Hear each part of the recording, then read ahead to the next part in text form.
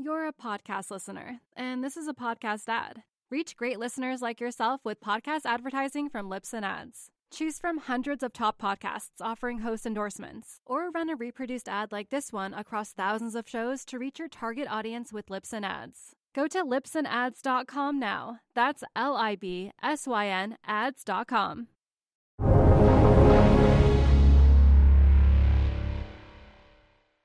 Over the last few decades, charter schools have grown in popularity for parents who seek greater educational opportunities for their children. The demand for charter schools is very high. Thousands of students are put on waitlists each year, and students are even outperforming their district school counterparts. Today we are joined by Success Academy founder and CEO Eva Moskowitz. Success Academy is the largest and highest performing public charter school network in the New York City area. Charter schools receive less public funding from local and state taxes and federal programs than district schools. They also seek private funding in efforts for them to be able to operate to their fullest capacity. So, are charter schools a wise investment for your portfolio? Programs like the New Market Tax Credit and Opportunity Zones provide great incentives for investments in charter schools. This type of impact investing also pays back as a good deed. Investors have that satisfaction knowing that their investments are better educating America's children. So let's jump right in.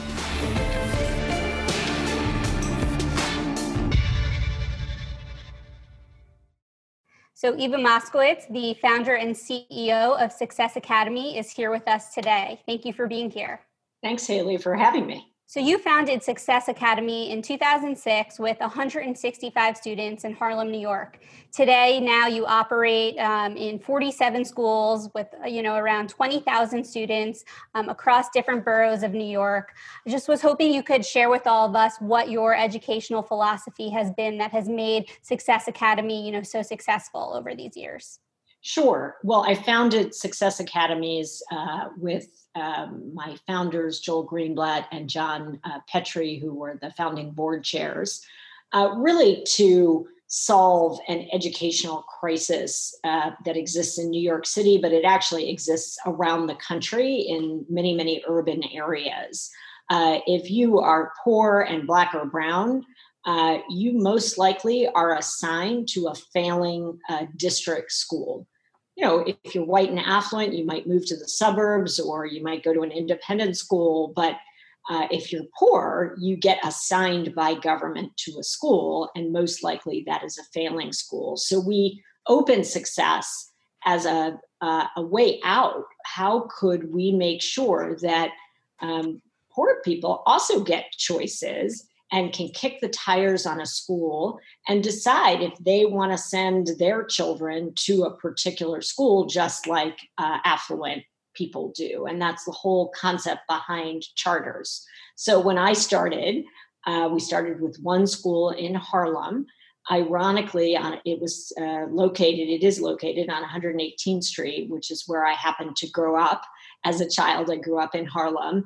And we started with 165 kindergartners and first graders with the idea of creating a replicable model that not only closed the achievement gap, but reversed it. And I'm very proud to say that based on the external measures, our poor Black and brown kids are outperforming kids in Westchester, in Scarsdale, believe it or not, an affluent suburb. And our kids are getting admitted to college. 100% of them go to college. We've received millions of dollars in financial aid for them. And we're now 20,000 kids K through 12.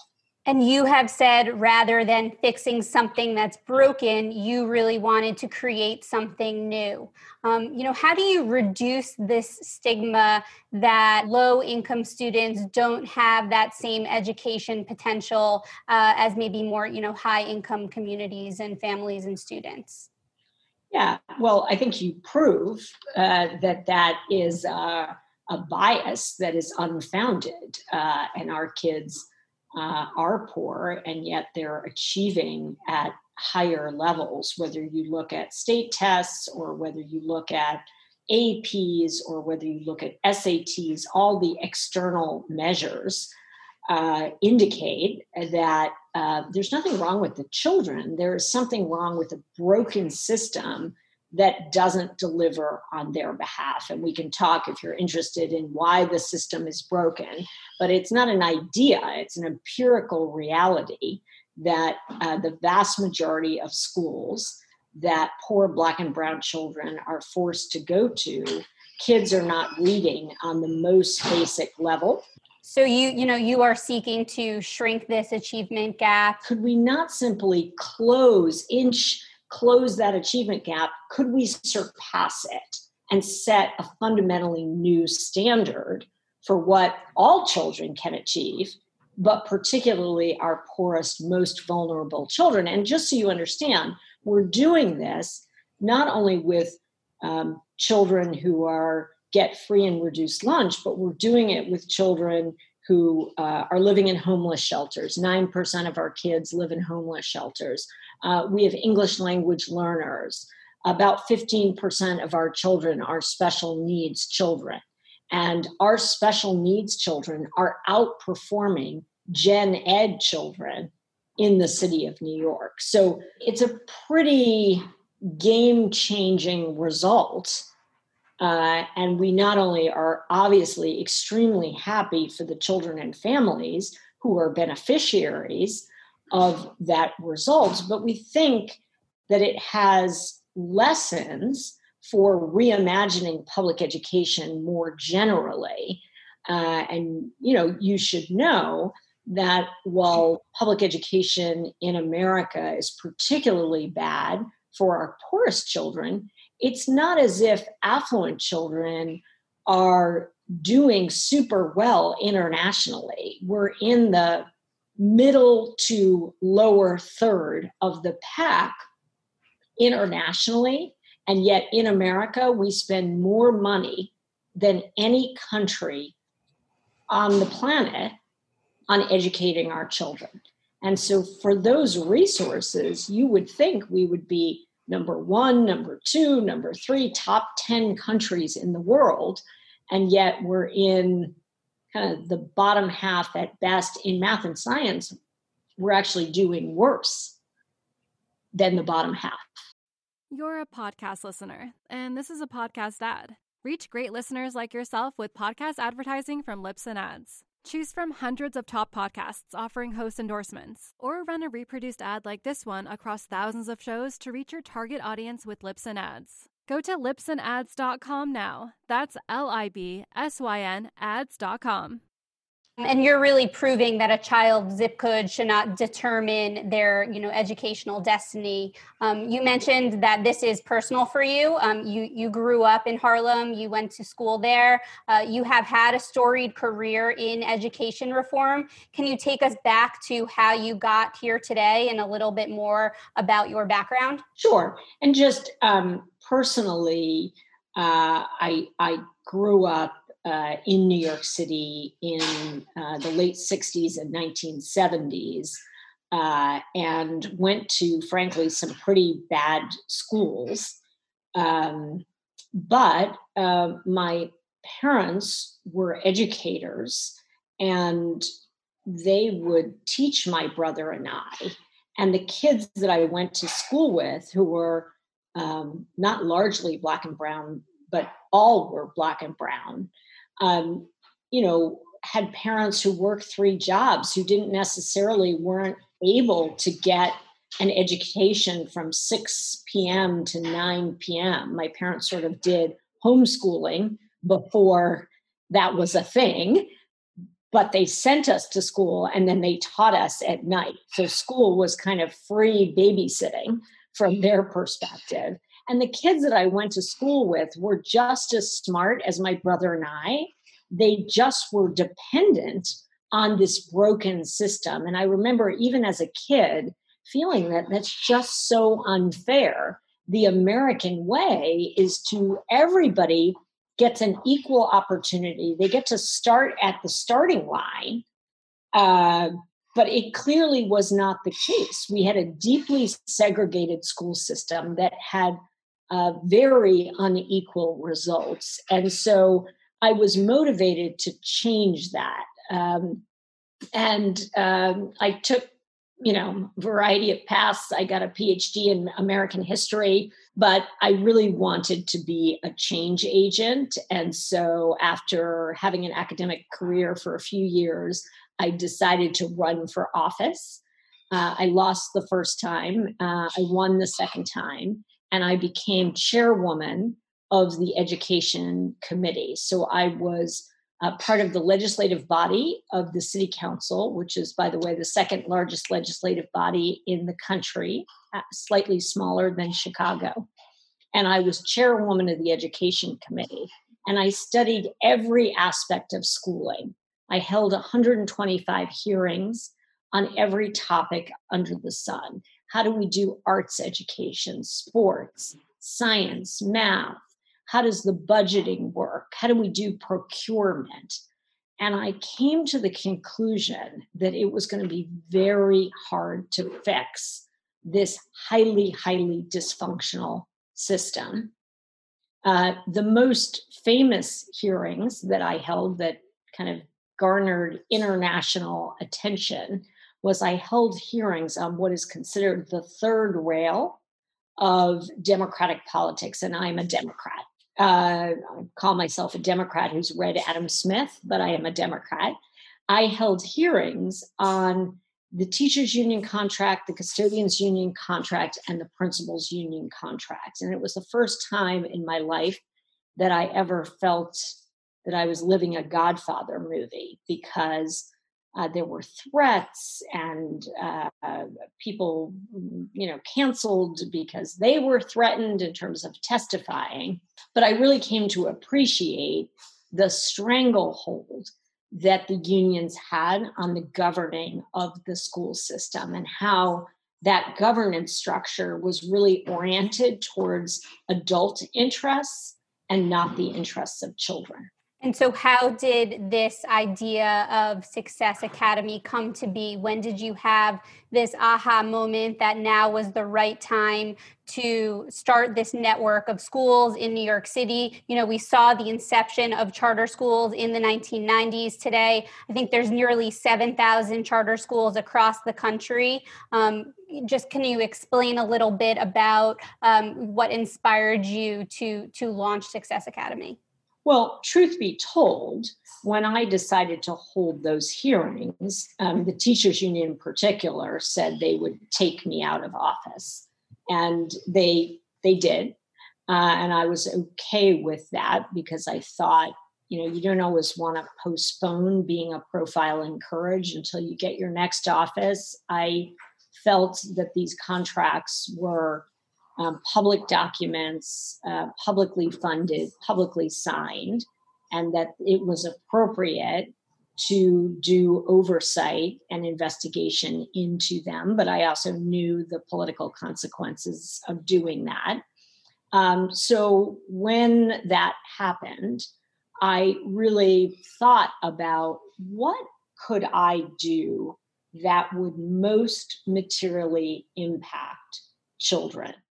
I got offers from foundations, and I didn't think, while those are very worthwhile activities, I concluded that it was really hard to fix the broken urban school district, and that rather than trying to fix what was broken, it might make sense to start anew and see what you could do for children if you had the freedom to get it right. Charters don't mean you will get it right, but they give you quite a bit of freedom to get it right. And could you design a school system that was non-selective, because we accept our kids by random lottery? Could you? Every April, right? Every April, that's correct. And our demand far outpaces our supply. no matter how many schools I open. And one year I did a crazy thing and I opened 10 schools at once. I'm not sure I'll ever do that again, but I kept trying to open as fast as I could. And the more schools I open, the more demand there is, which is really quite tragic because it means that there isn't apathy. There's actually a supply problem. But in any case, I was really intrigued by the challenge of, could you get it right? Could you, and to me, getting it right is something very particular. It is, giving parents and families a choice. It is educating the whole child. I'm the mother of 3, and while academics is incredibly important to me, so is art and music and chess and dance, and so is my kids' emotional health and social capacity. That's also part of schooling. Could you do everything? Could you educate the whole child in a way that was rigorous and joyful for kids and families? So that was the challenge that I set for myself. And could you do it 40 times over? So take us back to those early conversations with Joel Greenblatt, with John Petrie, the 3 of you talking about this freedom that you had mentioned that you see with the launch of a new charter school network. Yeah, well, it was really exciting. I first met Joel and John when they were supporting a district school, and I went to that district school and I saw the work that they had done with that district school. And they asked me for some advice. They're hedge fund guys, not necessarily schooling folks. And I was just really taken with Joel's vision. He wanted a replicable model that was going to be done for the same or less money than the district. And he wanted to get profoundly better results. And I thought that is a vision that should be. And so I was really interested in that. Now, there were a whole bunch of things that I wanted that, weren't, I think, initially on his agenda. So when I negotiated the job, I said I wouldn't take it unless I could offer every child chess. And I wouldn't take it if we didn't have science 5 days a week. And it had to be discovery-oriented science, because I really believe in experiments and kids learning by doing. And Joel and John said, sure, their requirements were really replicable model, something that's sustainable on public dollars, and that could do significantly better for the same or less money. And we have delivered on that promise. So when you look at charter school funding, it's a public-private relationship. Charter schools are funded by local, state, and federal tax dollars. Similar to district schools, the funding is really based on student enrollment, but charter schools receive about 70% less funding than district schools. Yeah, when it started, it was 75 cents on the dollar, and now it's actually 63 cents on the dollar. We get somewhere between $4,000 and $5,000 less per child. And you have to understand, Haley, that's in the context of a longer school day and a longer school year. So that absence of that lack of funding parity makes it particularly challenging.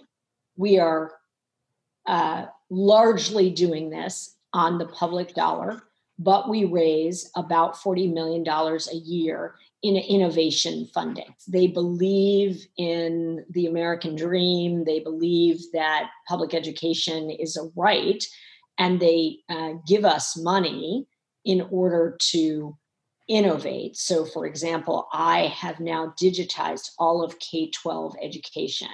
It's hard to do a project like that just on your operating dollars. I have rewritten 5 to 12 mathematics that requires capital outside of your operating to create that intellectual property that, which by the way, we share with the country. So we don't treat it as proprietary, but I do raise money in order to create the content and design. For the facilities, of the 47, all but 4 are in public facilities, and we get rental assistance from the government to lease building space for the others. What do you make of claims that charter schools are sort of like a backdoor privatization, this idea that they're diverting money away from school districts? Well, I'm really glad you asked that question because I think it's a really important one. I would say a few things. First, I think people are a little confused about privatization, meaning charter schools are publicly created, publicly regulated, and publicly funded. It's not so much privatization as independent of the big bureaucracy and management on the one hand and the labor contracts on the other. District schools are not all public. They have vendors for almost everything under the sun. That's not us. We're a 501c3.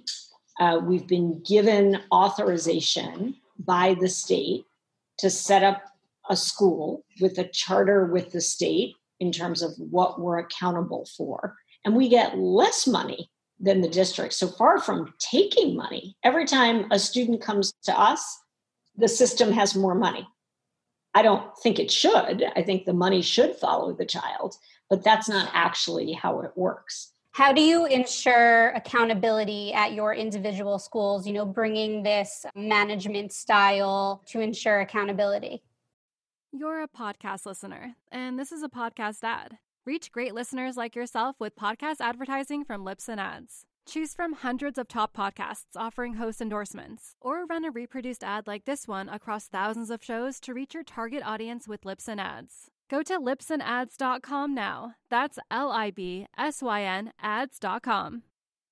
Sure. Well, we have a charter with the state where it's sort of a compact, if you will, where we say, if you let us open a school, we will get minimally these results. And we have overpromised and over-delivered every single year we've been in existence. So there is a high level of accountability through the charter, but one of the things that is different about success than other schools is that we believe in close management. Managing anything is a little bit of a dirty word in education circles. We believe that just letting 1,000 flowers bloom doesn't work as well, and that you need to have KPIs and people need to know what they're shooting for, both quantitatively and qualitatively. And then people need to be held accountable for those results. So, of course, our principals are accountable for results. We also have school managers who are sort of like mini superintendents, and they are accountable for results. Of course, I am accountable for results as the CEO, the board. I am the bosses, the board of trustees, and I must deliver on the results enterprise-wide. Those results are academic, they're financial, they're sometimes social and cultural. We have a DEI agenda that I need to deliver on.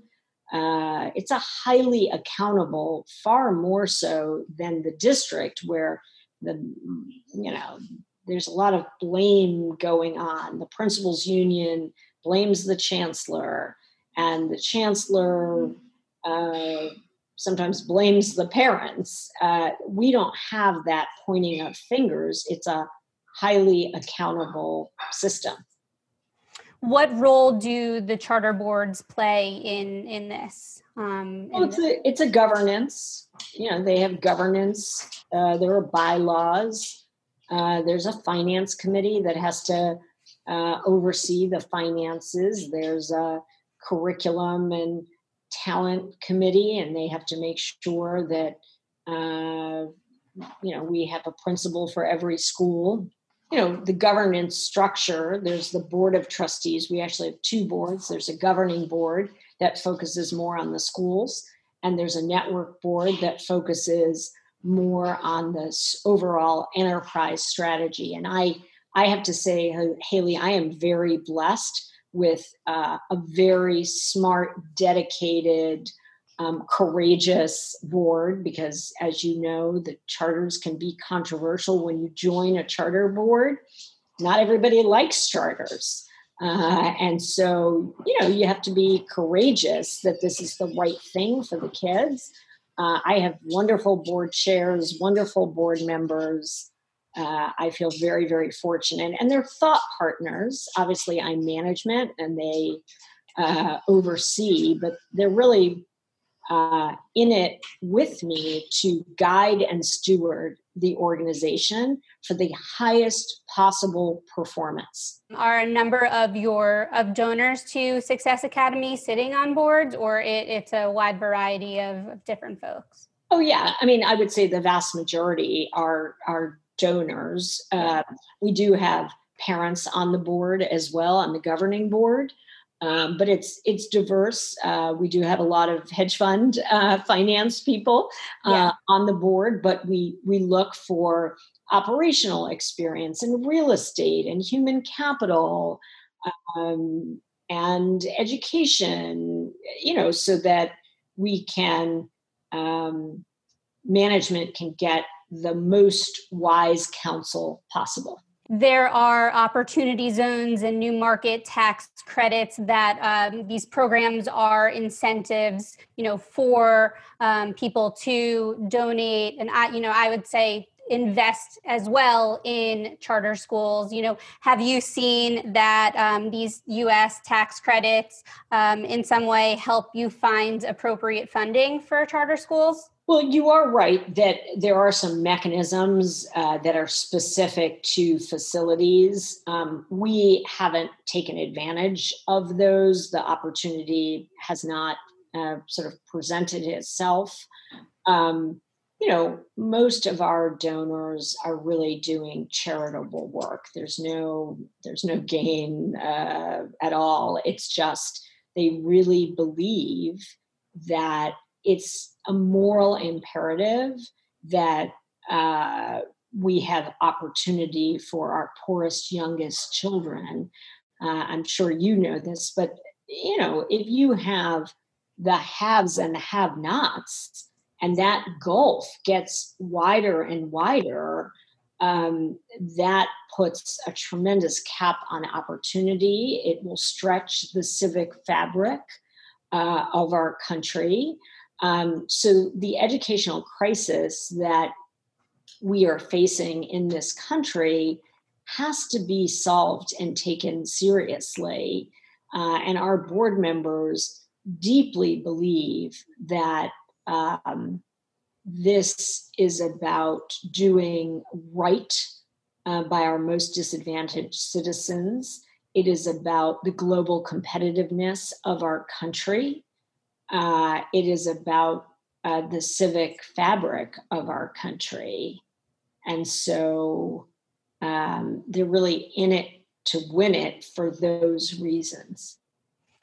I guess I just am looking to see if you think there is a case for some of our subscribers who are, hedge fund managers, who are institutional investors, to include, donating and investing in charter schools in their portfolios.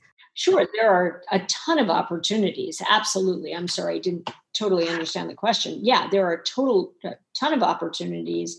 Both there are a number of mechanisms and vehicles that help in certain geographic zones that are designated as opportunity zones. There are mechanisms for facilities, and there's sort of pure charity. All of those are available. And I think, it's an incredibly worthy cause to give a child and a family a choice and a shot at a better life. And you also have the EB-5 program as well for foreign investors too. Do you have foreign investors in Success Academy?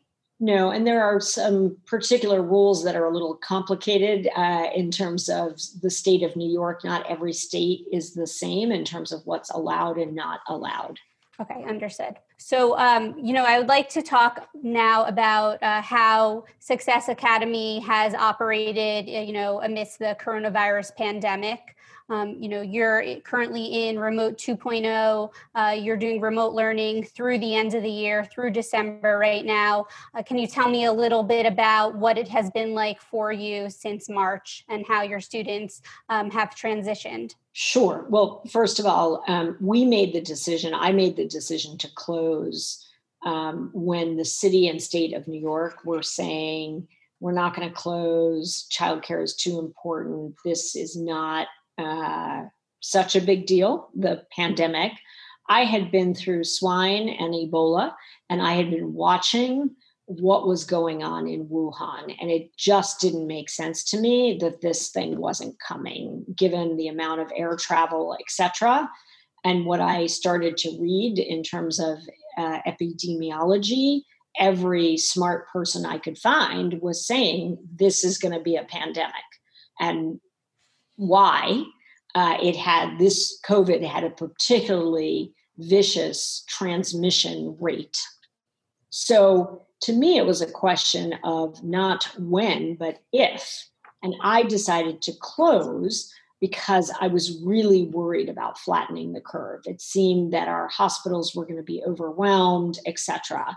So that, unfortunately, I'd been thinking about it, but I didn't have too much preparation for remote 1.0. Fortunately, we were very digitized. We were digitized 4th through 12th grade already before the pandemic. The first thing I did before I decided to close the schools was put in an order for Chrome tablets so that my K-3 kids could, in short order, be remote. 1.0 was as good as we could make it with very short notice. While I stood up remote 1.0, I was planning remote 2.0. And remote 1.0 was the best we could do with very little planning time, and it didn't contain or include certain critical elements of our on-campus school design. So there was pretty minimal scholar talent. I didn't know how to do soccer remotely. I tried a little bit to do art, but we didn't have supplies, and there's only so many spice paintings one can do with kids. I also hadn't not changed my curriculum, but given teachers real guidance on how to take the curriculum units and transfer them to remote. So it was much better than the district, but I would say it was not stellar. Nonetheless, 65% of our kids grew, and we got real academic results. And we know, because the one thing we didn't change in 1.0 was we didn't cancel assessments. Canceling assessments only harms the children. It means that the adults don't know whether their methods are effective. So we had real data. But when I made that decision, I started planning for 2.0 and used really the period March to June to plan for 2.0. And 2.0 was different in a number of ways. First, it was real school, our whole school design, including science 5 days a week, including soccer, including art, including music. We researched, how do you do choir? How do you do that remotely? We had to find different applications. We had to get everyone monitors, bigger monitors, so a soccer coach could see the 30 kids working on the drill. We had to get all the kids' soccer balls at home. So Remote 2.0 was real school, including science 5 days a week, and included Scholar Talent. It also included a plan for struggling students. The kids that we found March to June that did the worst needed that extra small group instruction. Not the general small group instruction, but we do normally, but extra help. So in 2.0, we built that into the schedule. We knew who those kids were, and we did much more one-on-one small group instruction for those kids. We also did a lot more social and emotional health. You have to understand, Haley, that the kids and families that I serve were the worst hit by COVID. And so there were tremendous number of deaths in the families, in the community. And that was also just a very trying time. And you couldn't even hold a funeral the way you normally do. Right. If you look at the socioeconomics of your students, 97% are students of color, 16% have disabilities, and 8% are English language learners. As you said, the families of these students are the ones that were really hit the hardest by the coronavirus pandemic as it relates to health risks and economic risks, job losses. How have they been able to sustain this? Well, we have, first of all, a very close relationship with our family, and it's a little bit counterintuitive because we have a standard model, but the standard model is not meant to feel standard to the child and the family. So, if our schools were on campus now and you went into one of our schools, every parent knows the principal. The principal knows every child's name. Every parent has the cell phone number of every teacher. We're really a little village, and it's much tighter knit than even your typical suburban school. Very high degrees of communication. And while we're not medical doctors, we're not economists, we don't know how to fix the economy. What we know how to do is love children and provide for children educationally, and to provide predictability. I mean, one of the things you see with the chaos in the districts, they're open, then they're not open, then they postpone, then they're going to do remote, but then the teachers aren't going to be online. It is incredibly confusing and unsettling when there are lots of other unsettling things in everybody's life. So we try to call it early and decisively, and have tremendous transparency. Here's why we're opening remotely. You notice that I called it through December. And, that was a hard call because I desperately want to be back on campus. Our parents want to be back. Our kids miss each other. But given the choices of safety, government, bureaucracy, regulations, and doing teaching and learning remotely well, I thought certainty was better than zigzagging. Teachers have to know, parents have to plan childcare. And on Monday, we're announcing we're doing X, and on Tuesday, we're reversing ourselves. That is very difficult for parents, particularly working parents. So we said, we're going to call it for some length of time. And by the way, we are not asking our parents to educate kids. We are on the Zoom. It's like real school. You have a morning meeting. You have, if you're in kindergarten, you have game time and wiggle time, and you have all the components of literacy, and you have science. Our kids are busy. They're not, their parents are not teaching them phonics. Parents are not teaching their kids algebra in 8th grade. We are doing that. Now, of course, if they're 5, what we're not doing is the childcare, and that makes it hard for working parents. Two questions out of what you just said. One, have you had to modify your facilities at all so that when you do return, the environment will be safe, but different than it was prior? And two, what happens with, 74% of your students rely on school lunch, right? How did you handle that? Yeah, we are very fortunate in this country that we have a very robust food stamp program. And so our parents often who are needy rely on that, on the weekends, over Christmas vacation. So there are supports, but of course, whenever we find a family in need, and we did have a number that for whatever reason, that was not sufficient or didn't work, we have a crisis support team that kind of fills the gaps. And that could be food, it could be buying a pair of glasses for a kid whose glasses are broken, who needs it to read. That could be when a family has a fire in their home and they need clothes. There's a way to provide for that. But I wouldn't underestimate how devastating the pandemic was.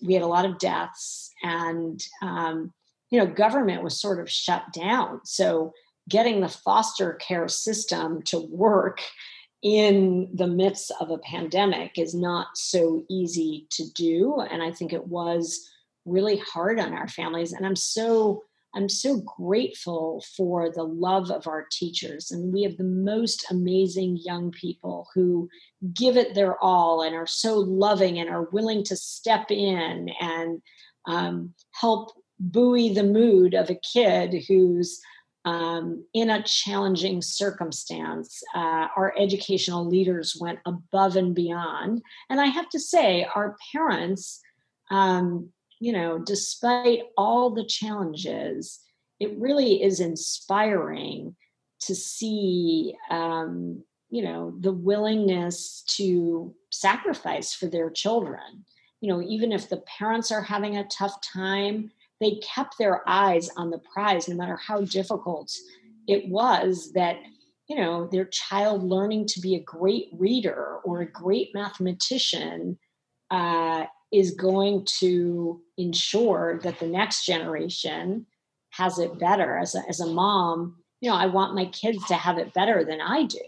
And so you're always thinking about, what do you do to make that a reality? And our parents really, they were in it to win it and were extraordinarily dedicated. We tried to do a certain number of things to make it easier. So I launched a virtual after-school program. So we just, we brought the circus to our kids digitally. I don't know if you're familiar with the Paper Bag Players, but it's a early childhood magical theater program. We just brought that to all of our K-2 kids. So we've tried to provide extra programming, all for free, by the way, so that, we can at least give our working parents and families who have to take care of elderly, sick relatives a little more support. We also this year waived all of the technology fees and the uniform fees, so at least our families didn't have to worry about those two financial obligations. And what about modifying your facilities when returning? Is that something that you're thinking of now? Well, the DOE does that. We actually offered up our facilities to the district. Once I made the call that I was going to be shut through December, I went to the district and I said, if you need these facilities, given the social distancing and given that I wasn't going to be using them through December, and so, the facilities that they're using, they've made some modifications. And, you had mentioned, and, we've all seen the headlines and the reports that the New York City Public School District, their reopening plan, has been a bit chaotic. What do you think is the biggest takeaway they can gain from your plan and model in the last few months? I would say that education is 90% execution, and they are terrible at it. And they didn't really devote the time and energy to executing. Like, you've got to think through all the operational details. And if you can imagine, when you have to make sure that 32 kindergartners get to go to the bathroom and are fed and get water, it's complicated. Schooling is an intricate operational matter. You can't just say go and have it all work out. It's planning with a level of precision that they were totally ill prepared for. I mean, I find it, heartbreaking that they said, okay, you have to social distance. You can only have so many kids in a class. How did they not calculate how many additional teachers they would need? That's like basic. That's so basic. You have to know how many teachers. So you may have read in New York, they were scrambling because they were 9,000 teachers short the night before school opens. I don't get that. I mean, we had super detailed plans, but one of my guiding principles is simplicity. You have to, your design cannot outpace your executional capacity.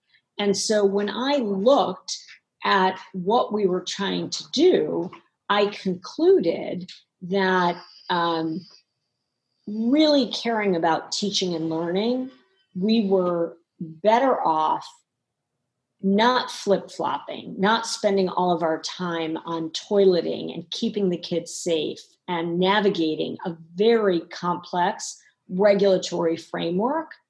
As much as I wanted to be on campus, we were better off doing remote learning exceptionally well and making it as joyful as humanly possible. And that was a simplicity guiding principle. Rather than trying to do many, many things poorly, how about we do fewer things exceptionally well? And you've stressed the importance of building a strong culture of learning as it relates to the success of how your charter school networks have been able to get through, this radical and tough time right now. There were some resignation letters of school officials who worked at Success Academy who criticized the school's culture as it relates to race and inclusion. What was your response to that? Well, we're a big organization. And so, a handful of people resigning, since the day we've opened 15 years ago, that has happened. But I feel very strongly about diversity and inclusion. We have a very particular anti-racist agenda. Our agenda is to educate young people exceptionally well so that they are empowered to enter selective and elite institutions of higher education so that they can, to be blunt, rule the world one day. And so that is baked into our mission. So we do that with a very diverse and inclusive workforce. And just to give you a few examples of this, 56% of our new teachers are people of color. The national comparison is 18%, and the New York City figure is 40%. So we are quite diverse. That doesn't mean we can't do better. Our curriculum reflects a multicultural perspective as well as canonical texts. We are aiming to empower young people with a rigorous, joyful education. And not everybody likes the disruptive aspect of our work. And so we get pushback from the unions, from elected officials who like the monopoly of public education. We prefer competition. We prefer parents being able to choose. If the parent wants to go to the district school, God bless. If they want to go to a private school, God bless. If they want to go to a public charter school, God bless. But that is the parent's choice. And as a parent, my husband and I decide where we're going to send our 3 kids. And by the way, my 3 kids are not the same. One school wouldn't work for all 3 kids. And so that I'm very protective of a parent's right to choose. We're not running schools for the special interests. We're running schools for the kids and the families. And so they should get the opportunity to choose what is going to work best for them. Now, looking ahead, will COVID-19 forever change how Success Academy operates? I think it will in some regards. Like everybody else, there's a lot of stuff that we were doing in person that can be done on Zoom, and it's much more convenient. So certainly with parents, we don't need to have a non-Zoom parent meeting unless the parent wants to come in person. But we've been able to do so much more in a way more convenient way over Zoom. So at our high school, for example, all of the college admissions, helping parents with the FAFSA form, parents used to have to come into the school.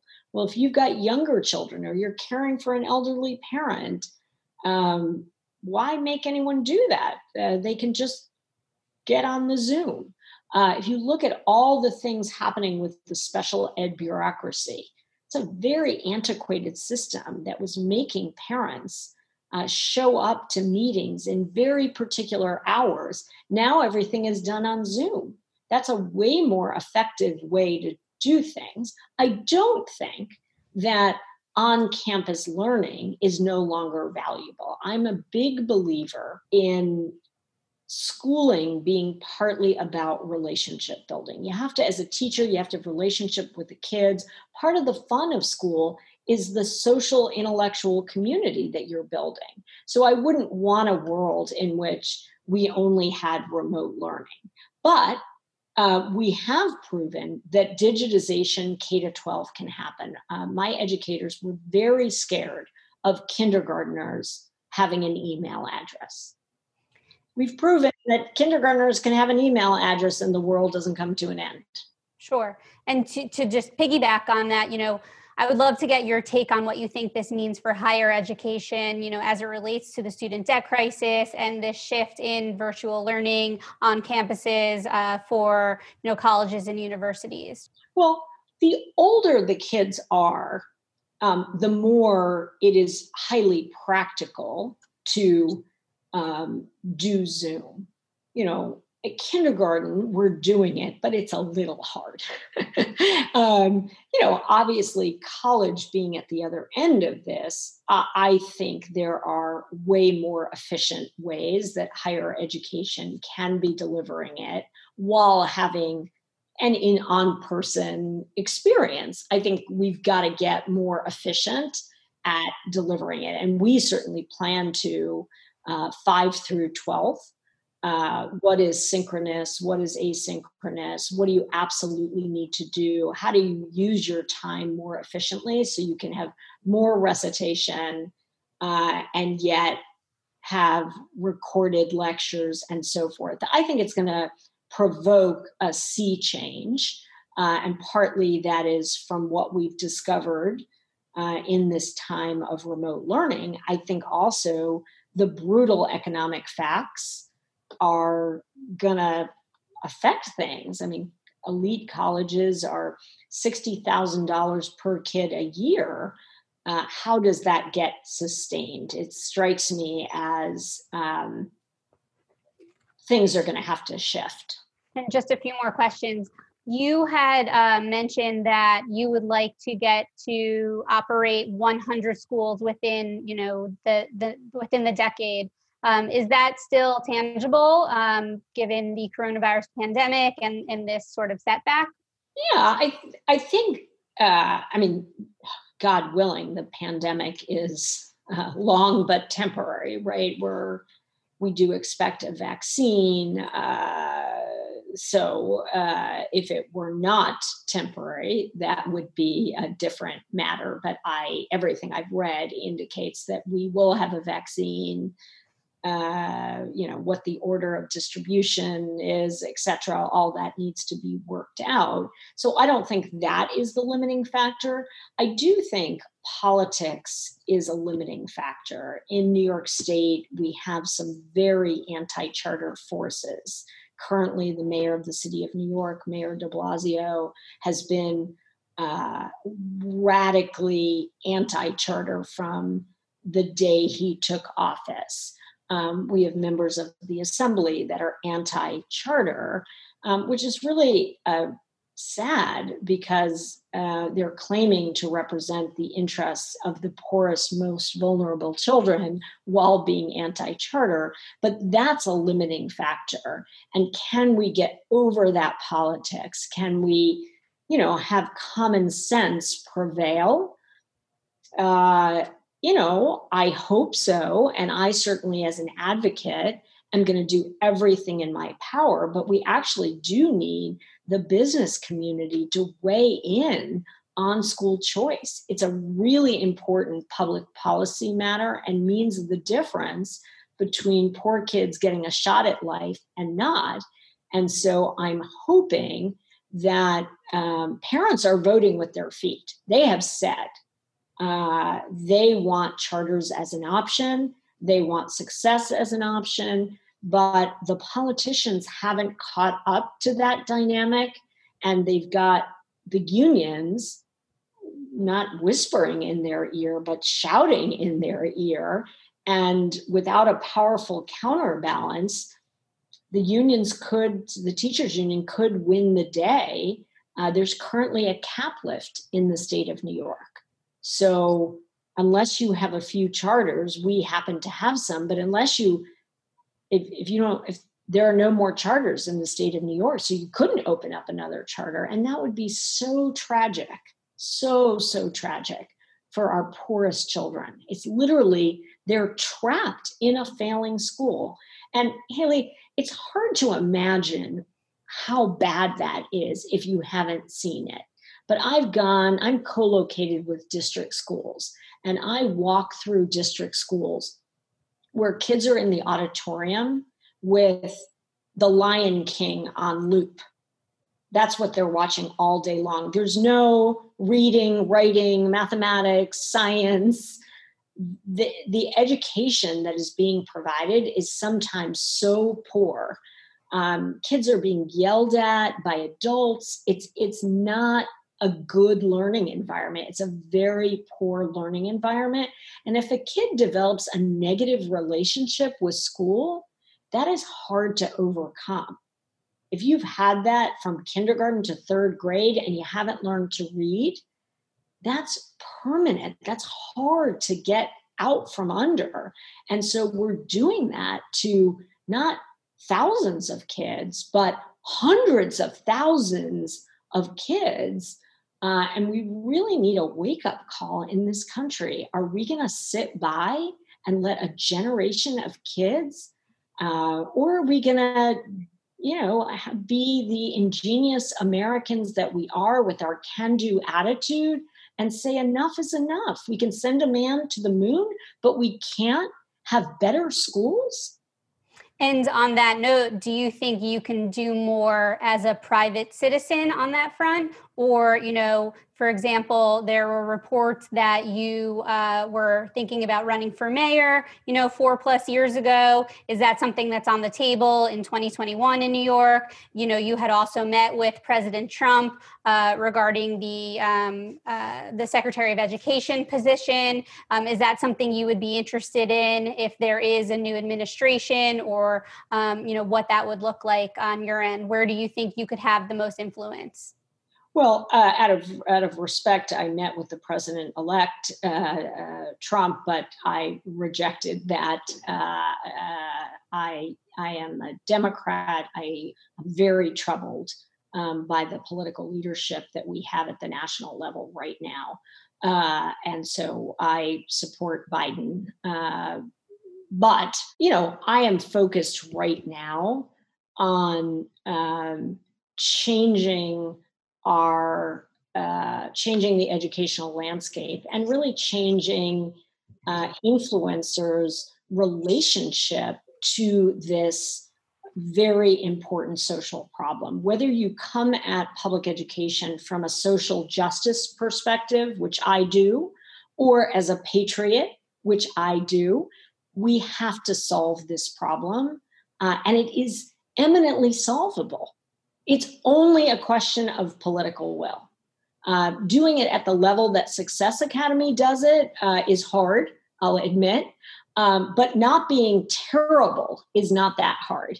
And many, many schools are so fundamentally broken, and yet we're pouring money into them. And year after year, decade after decade, those schools are failing. So right now, I am very, very focused on running great schools and improving the quality of Success Academies, even in this remote environment. And I'm very, very focused on reimagining public education. And I believe that our schools really can give the country hope. It's possible to reverse the achievement gap. It's possible with less money and more dedication to high performance to bring back opportunity for our poorest children and citizens if we have the will to do it. Thank you, Eva, for joining us today. I appreciate it. You're welcome. Have a good day.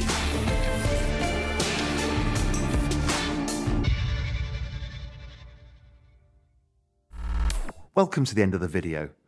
We know that on average, 85% of you who start a video on Real Vision finish it. That's extraordinary. On Facebook, it would just be 4%. And that's because Real Vision creates the most engaging content in the entire media world. Let us help you grow your business by making video content that really engages your customers. Email us at customvideo@realvision.com.